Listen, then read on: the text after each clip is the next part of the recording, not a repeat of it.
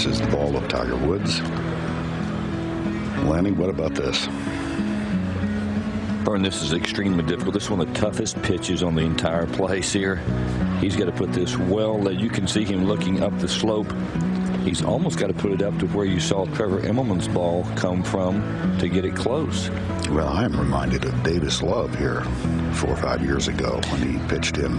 Yeah, he's a little bit further up, I think, than Davis was. Yes, he is. Got the same basic kind of shot. He's going to have to get it close, he's going to have to put it up into the slope, though, somewhat. And, of course, it's made a lot tougher by having that second cut right behind the ball. It almost forces him, I think, to put it back and have to hit a low shot. He cannot put it up in the air with the second cut that close behind the ball. You can see him putting it back in his stance right here and picking the club up like he's going to hit right down on it. And he's picked out a landing spot that is a good 25 feet above the hole. There's a good chance he doesn't get this inside the Marco's ball.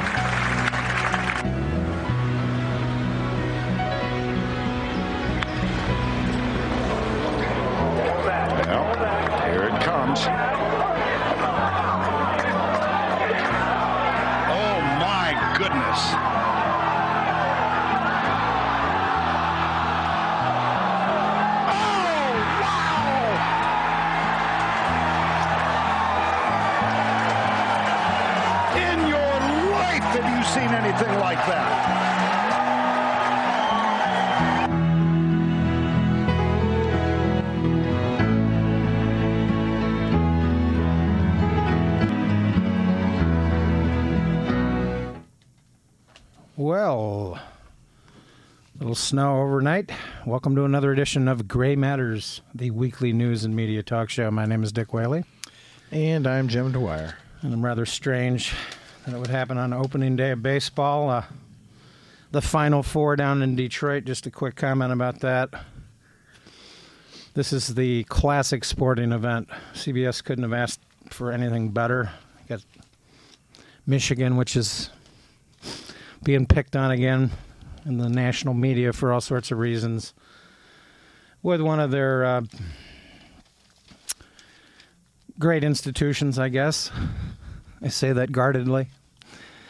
I'm not rooting against Michigan State tonight. I am definitely rooting for Carolina. I grew up as a Carolina fan, but this is like a classic ACC Big Ten matchup, and the key's just going to be the officiating and the shooting because well, the one you can do something about, and the other you can't. Yeah. If it's a sort of an ACC finesse-officiated game, North Carolina should win handily. But if they officiate the game the way the Connecticut MSU quarter or semifinal or the MSU Louisville quarterfinal, MSU's got a shot. They play sort of aggressive Big Ten wrestling-style defense, very aggressive, a lot of contact.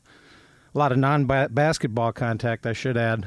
So it'll be interesting to see how the game is called. Time will tell, but I would say given the points, go with MSU. But I think North Carolina, at the end of the day, will win with their outside style offense. But it should be a great game. Yeah, just a quick comment from me, who's neither followed nor seen any of the games in the tournament. In fact, I haven't watched a college basketball final game since Michigan State won it back in the day with Greg Kelser and Magic Johnson. But I'm just going to have to give a Sour Grapes award to people who find themselves unable. Now, rooting for Connecticut's one thing, but to actively root against this team that doesn't happen to fly your own school colors, to me is just bad faith, just poor sportsmanship, and you should be excited for any positive attention to anything from Michigan. And I think, yes, of course, when you're going head-to-head against a state rival, of course you want to root for your own school. But failing your own school's presence and participation at that level of competition, I think it's really a good thing, karmically speaking, to root for the other school from your state. And remember, part of the reason why University of Michigan has had such a weak basketball program for so many years, is because of the fines and the penalties and the very unscrupulous behavior that the program was run under with Coach Steve Fisher back in the day. Yeah, and this, of course, interestingly, was a scandal that sort of hounded Connecticut a little bit during this year's March Madness that's now turned into April winter. Yeah. But, yeah, that's why I say I'm not rooting against State. I'm rooting for Carolina. I just happen to grow up in an area where I saw the Carolina colors. And it's interesting that Michigan State won in 79, U of M won in 89. So if you're into numerology, you're in 09. This might be a Michigan year. But North Carolina runs a top-notch basketball program. The pros that they've put in, and the great players, Bobby Jones, Bob McAdoo, Michael Jordan, Perkins, James Worthy, on and on. This is, I wouldn't call them the New York Yankees of basketball, but maybe the Los Angeles Dodgers, you know. Everybody hates the Yankees except the Yankee fans. I don't think it's easy to hate Carolina. They're just a I think Duke might be the team that people actively root against, but that was Richard Nixon's law school. Anyway, so watch the game, enjoy the game, and of course, I'll be watching the hockey game. That's it's an amazing night. You've got hockey on one channel. You've got the Tigers opening up. Yeah, it's that it's time of year. Night. They're on the road in Toronto, so the game will be played. They have a retractable roof, so don't worry about those cold weather conditions in Toronto. That game will be played tonight without fail, unless, of course, they have an earthquake. But go blue. And that's baby blue. But anyway, not rooting against State. I just want to see a good game, and State has proven that the Big Ten, they've represented the Big Ten credibly and competitively, and that is a credit to the program that Mike Izzo runs. Anyway, maybe one quick comment about baseball since we're on the sports metaphors. I noticed that George Kell passed away recently. Longtime Tiger play-by-play announcer on television. I guess he might have done some radio in his earlier day. But a very interesting voice for radio, a wonderful play-by-play guy. Not Ernie Harwell, but he had this incredible drawl. I think he was from northern Arkansas or something, a part of the country where you just don't hear English spoken that way. And he, I think one of my most memorable George Kell stories was he used to do the games with Al Kaline, of course, the quintessential Detroit Tiger, probably the all-time Tiger great, notwithstanding Ty Cobb. But George Kell once was telling Al Kaline about a pitcher for the San Francisco Giants at the time, Mike Krukow. It was called Krukow, but anyway, he said, pitching for the Giants is Mike Krukow. That's spelled Krukow. And when I heard that, I just burst out laughing, and it's just that wonderful drawl that he had that actually sort of would mesmerize you to his call. And he was a fine Tiger in the Baseball Hall of Fame, and sorry to see him pass. Anyway, obviously, kind of an interesting week with some international events. A lot of shootings in America. I don't know if you want to talk about that, but too many. It follows up on the story of a week and a half, 2 weeks ago, about the rampant increase in gun sales. It's just crazy. And the NRA, we'll just give a brain damage award out to the NRA because they have promoted a mythology in recent months that somehow Obama is going to take your guns away. This has actually spurred gun sales quite a bit. It's obviously a myth. The National Democratic Party has sort of taken this issue and swept it under the rug because they know it's a hot-button issue that doesn't win them votes but loses them votes. So they have been sort of quiescent about gun control in recent national elections. And for the NRA to continue running ads in connection with this mythology is not right. Well, one other aspect of this mythology, as you accurately describe it, is the push in several states recently, in the last couple of years here in Michigan even, to allow people to wear concealed weapons, sidearms, in effect, with the sort of bizarre notion that, well, if some random maniac who comes armed to a public function begins to shoot in the crowd, some fine, upstanding citizen who's packing heat will put the matter to rest by playing Marshal, Earp or whatever, and shoot down the insane person. It's difficult to know where to begin dismantling this ludicrous notion. Yeah. The idea, okay, so where are these people when these moments occur? And, are you going to have the guy with the concealed weapon himself potentially snap? Rage, anger, depression, stress, these are all things that are consequences psychologically of the difficult economic times in which we live. But the idea that, as I sit quietly in a theater or a stands of a sporting event thinking, well, thank goodness someone here is packing a concealed weapon. I know I'm not, but if there is a raving madman, this heroic individual will stand up and save me. What a bizarre notion. This is the modern age. This is not the kind of world we want to foster.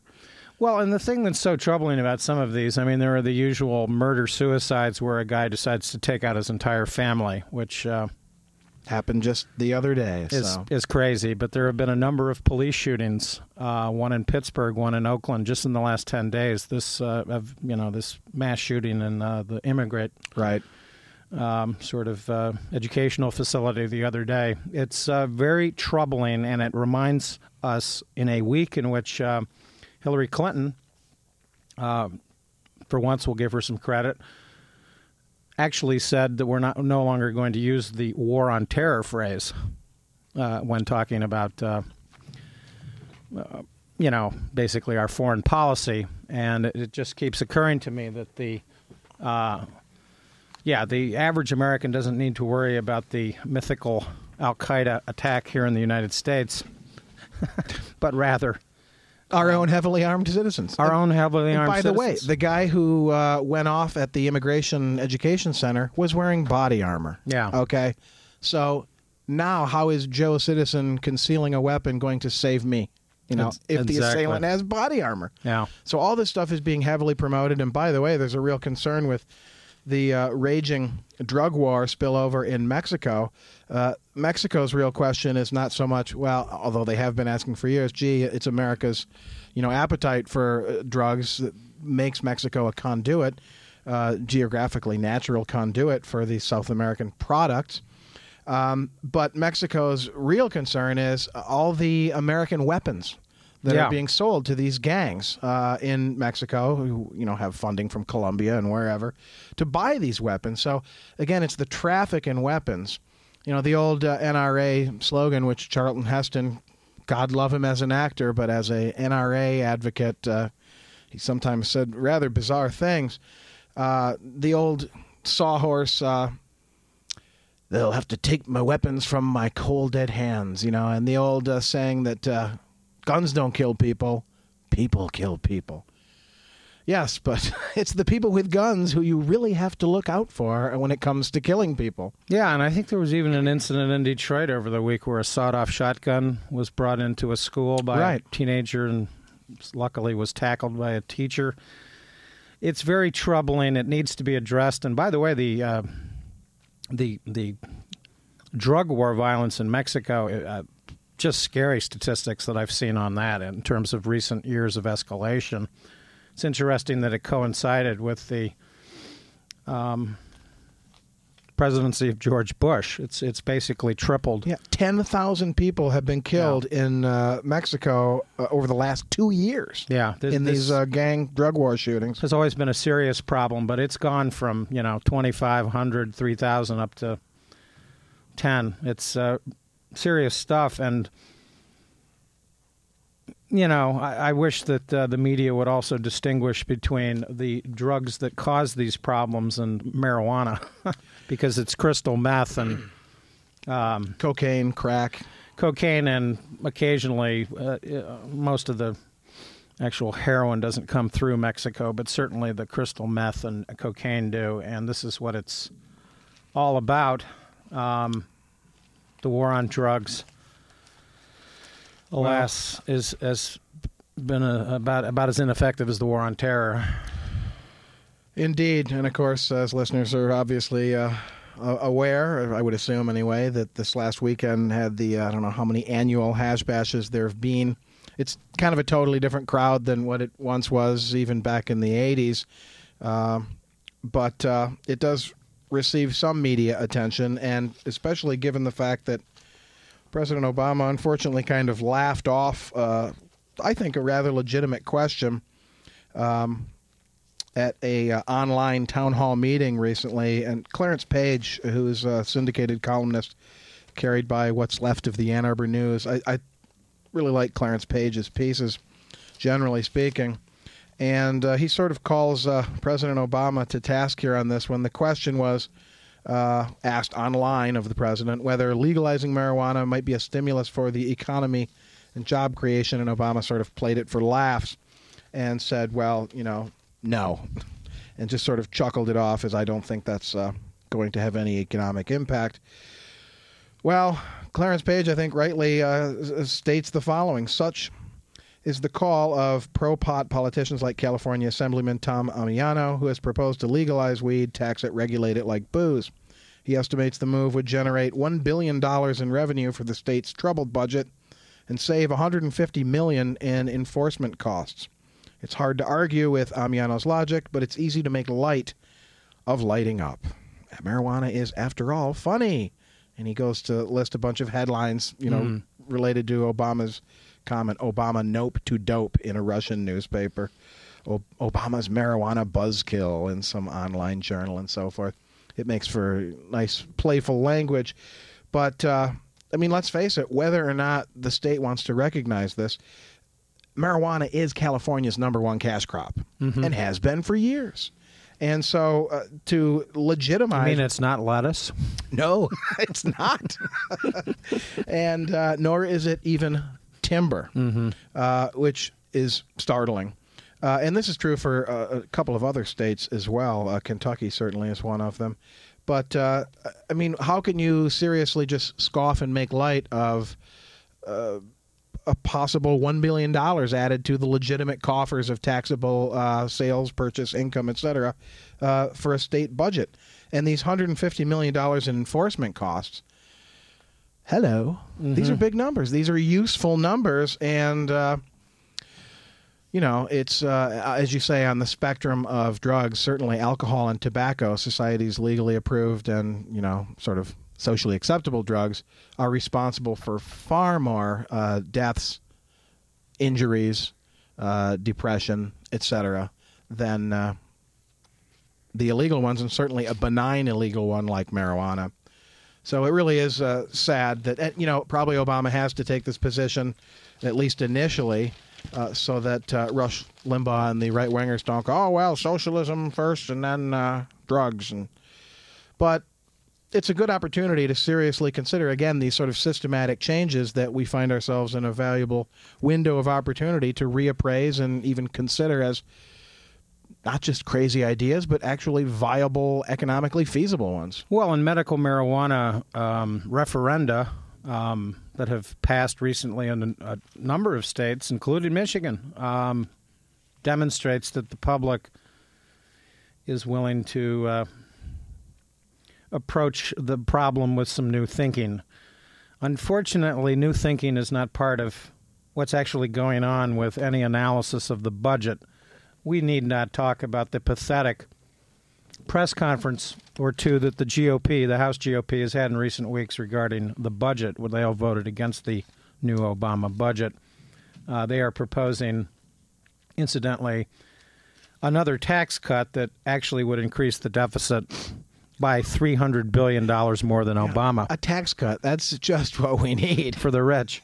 And then, of course, they accompany their numbers. And famously, their first press conference, they just had a press conference, came out, and had no numbers. They had a folder, and it was reminiscent of Joe McCarthy. And I have a list here. I have a letter, or that a fictional character in The Manchurian Candidate, Right.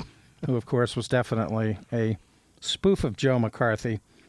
But recently we've heard quite a lot about pitchfork populism. This is a kind of a new phrase for 2009, as this is associated with the public outrage about bonuses to CEOs, CEO pay, bonuses to banks that are being bailed out.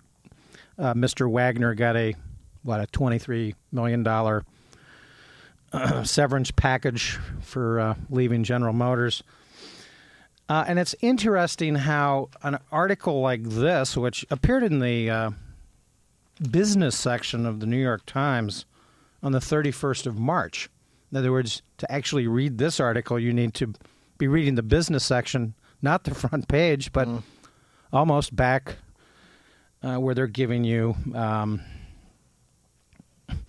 rental advertisements in the back. This is it, and it's typical of how the media ignores important issues. You never know where you're going to find a front page story. Yeah, and this is Christopher Drew. Nearly 70% of the Pentagon's 96 largest weapons programs were over budget last year for a combined total of $296 billion. Okay, now contrast is there any outrage over this? Is there any pitchfork populism that the Fox News network is going to promulgate related to this problem? Alas, no. But if it's $150 million of bonus money, and of course some of the bonus money is pretty outrageous, no question about it. But where's the outrage about this? And of course it goes into the details of the fact that the proposed 2010, this is the budget they're currently debating, will have a defense budget of $664 billion. By the way, that includes, for a change, the wars in Iraq and Afghanistan that President Bush heretofore had conveniently put off budget, sort of in the the magical mystery tour of the Beatles reunion and Ringo Starr drumming away somewhere, pounding on those billions of dollars. Some fantasy hideaway. Fantasy Island. President Bush, and he apparently threw out a ball today in one of the opening baseball games, and he's feeling chipper because he's back at the ranch clearing brush. Yes. Finally, work he's qualified for. And needless to say, this game was in Texas, and he was not roundly booed, but he should have been. The GAO, which of course is the investigative arm of Congress, basically an auditing agency, said that the Pentagon's management of the contracts remained poor, and that the cost overruns were, quote, still staggering. Which means, of course, if you think about this rationally, it would indicate that over a 10-year period, we're talking about $3 trillion of... Yeah, this is hardly a first-time occurrence here. Yeah. And where's John McCain, speaking of outrage and fiscal responsibility? Fiscal responsibility, or we can't leave these debts to our children. That's Mike Pence's repeated line every time he appears with Eric Cantor and John Boehner. What a motley crew these people are. Well, America's been getting hosed by the Pentagon budget for decades now, and there's never really been any outcry, largely because these numbers are buried, and it's easily to glossed over it with the scary, coding of, we must protect ourselves from evil empire today, Al Qaeda the next day, or North Korea. The mouse that roared is back. The big, powerful force that they represent. And of course, it's not only the money, but these are other things. The Accountability Office reported that the programs were behind schedule by an average of 22 months, up from 21 months the last year and 18 months in 2003. So not only, of course, do these people not do good work, as Mr. Belvedere would say, we do good work. They don't do good work. They don't do any work. Can you imagine turning in work late? 21 months late? Well, here you go. Here's my term paper. It's 2 years late. And it cost, an extra $1 billion. Give me extra credit. Right. Teacher. Yeah, this is incredible. So where's the pitchfork outrage?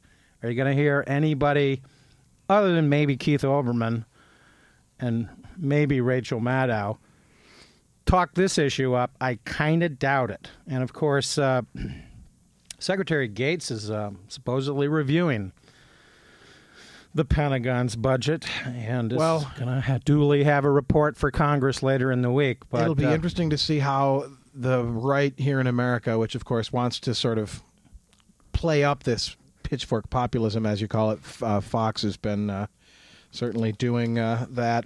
How are they going to spin this when you compare it or contrast it, if you will, to the imagery from Europe, where you have these street riots at the G20 meetings, which, of course, will no doubt Fox will want to denounce that as, godless anarchism. Well, yeah, it's interesting how they always use the word violence associated with the protests. Right. It's violence. And, of course, there's some scuffling going on, and occasionally, yes, a brewery gets burned or whatever it was. I don't think it was a brewery, but this is interesting. Just finishing up on this one final thing, because Gates will be reporting later in the week. But according to the GAO, the F-22, which of course is one of the weapons under scrutiny, was designed in the 1980s. It was originally expected to cost the equivalent of $88 billion in 2009 dollars for 648 planes. The program is now expected to cost $73.7 billion for 184 planes that have been built or ordered. And this, of course, is the new age super fighter. By the way, the preeminent American fighter has never, ever been shot down in battle. It occasionally crashes. The F-16. I mean, there isn't any country in the world that has anything that can compete with this airplane, and yet we're building a new and improved F-16. So this gives you an idea of priorities, myopia, blindness, whatever you want to call it, just outright ignorance of facts and where money is being spent by the government. It's not on these earmarks. It's at the Pentagon. Indeed, and be interesting to compare those sorts of numbers and that story to an upcoming challenge for the U.S. Census Bureau, which now has to consider the problem posed by the emergence of tent cities. And this, as reported in the Financial Times as of a couple days ago, 1 in 9 U.S. homeowners with a mortgage was behind on home loan payments or in some stage of foreclosure by the end of last year. Reports are growing of the desperate measures which people are turning to. Almost 300,000 homes received foreclosure filings in February alone. And, of course, many of these people, where do they go? They're, doubling up with relatives, other families, hotels, and, indeed, tent cities are popping up. The numbers of people on food stamps or qualifying to receive food stamps has jumped to a record 32.2 million, and that's up 400,000 from just December. The previous high in food stamp recipients came in 1991-92, when as many as 27 million Americans qualified for this most basic of aid, and it really it's not a great allotment. It's about $112 a month per person, or $250 per household to buy food. And if you do the shopping for your household, you know that $250 is a pretty thin stretch over a month. So, we're spending trillions of dollars on fighter planes. Unless, of course, Rush Limbaugh is one of your house guests.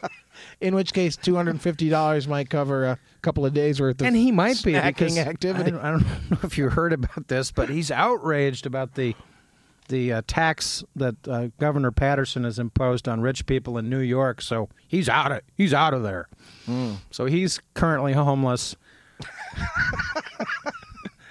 Yuck, yuck. Probably living in his car, which is probably an RV. But yeah, there are a lot littered of with empty OxyContin bottles rolling around the floor, no doubt. Live in cars, and you wonder how many people are missed by that problem. So, I mean, the census has all kinds of problems. It's exceedingly important that it be as accurate as possible. This is a really important census year. And it's interesting that another top official at the University of Michigan was named to direct the census. He apparently works over at the Institute of Social Research. Right across the street from our studios. Huh? Right across the street. I've been in a couple of big Obama appointees recently coming from the University of Michigan, not MSU. Anyway. You're listening to WCBN FM Ann Arbor. We got about 2 minutes to go yet in the program. And, of course, the unemployment numbers came out. Unemployment is now up to 8.5%. Troubling numbers. The number of unemployed people rose to 13.2 million in March. Those unemployed for more than 6 months or longer reached 3.2 million. Of course, these problems continue in construction, manufacturing, etc. Housing. Well, actually, it says manufacturing led the way down again, shedding another 161,000 jobs. Construction declined by 126,000 jobs, and professional and business services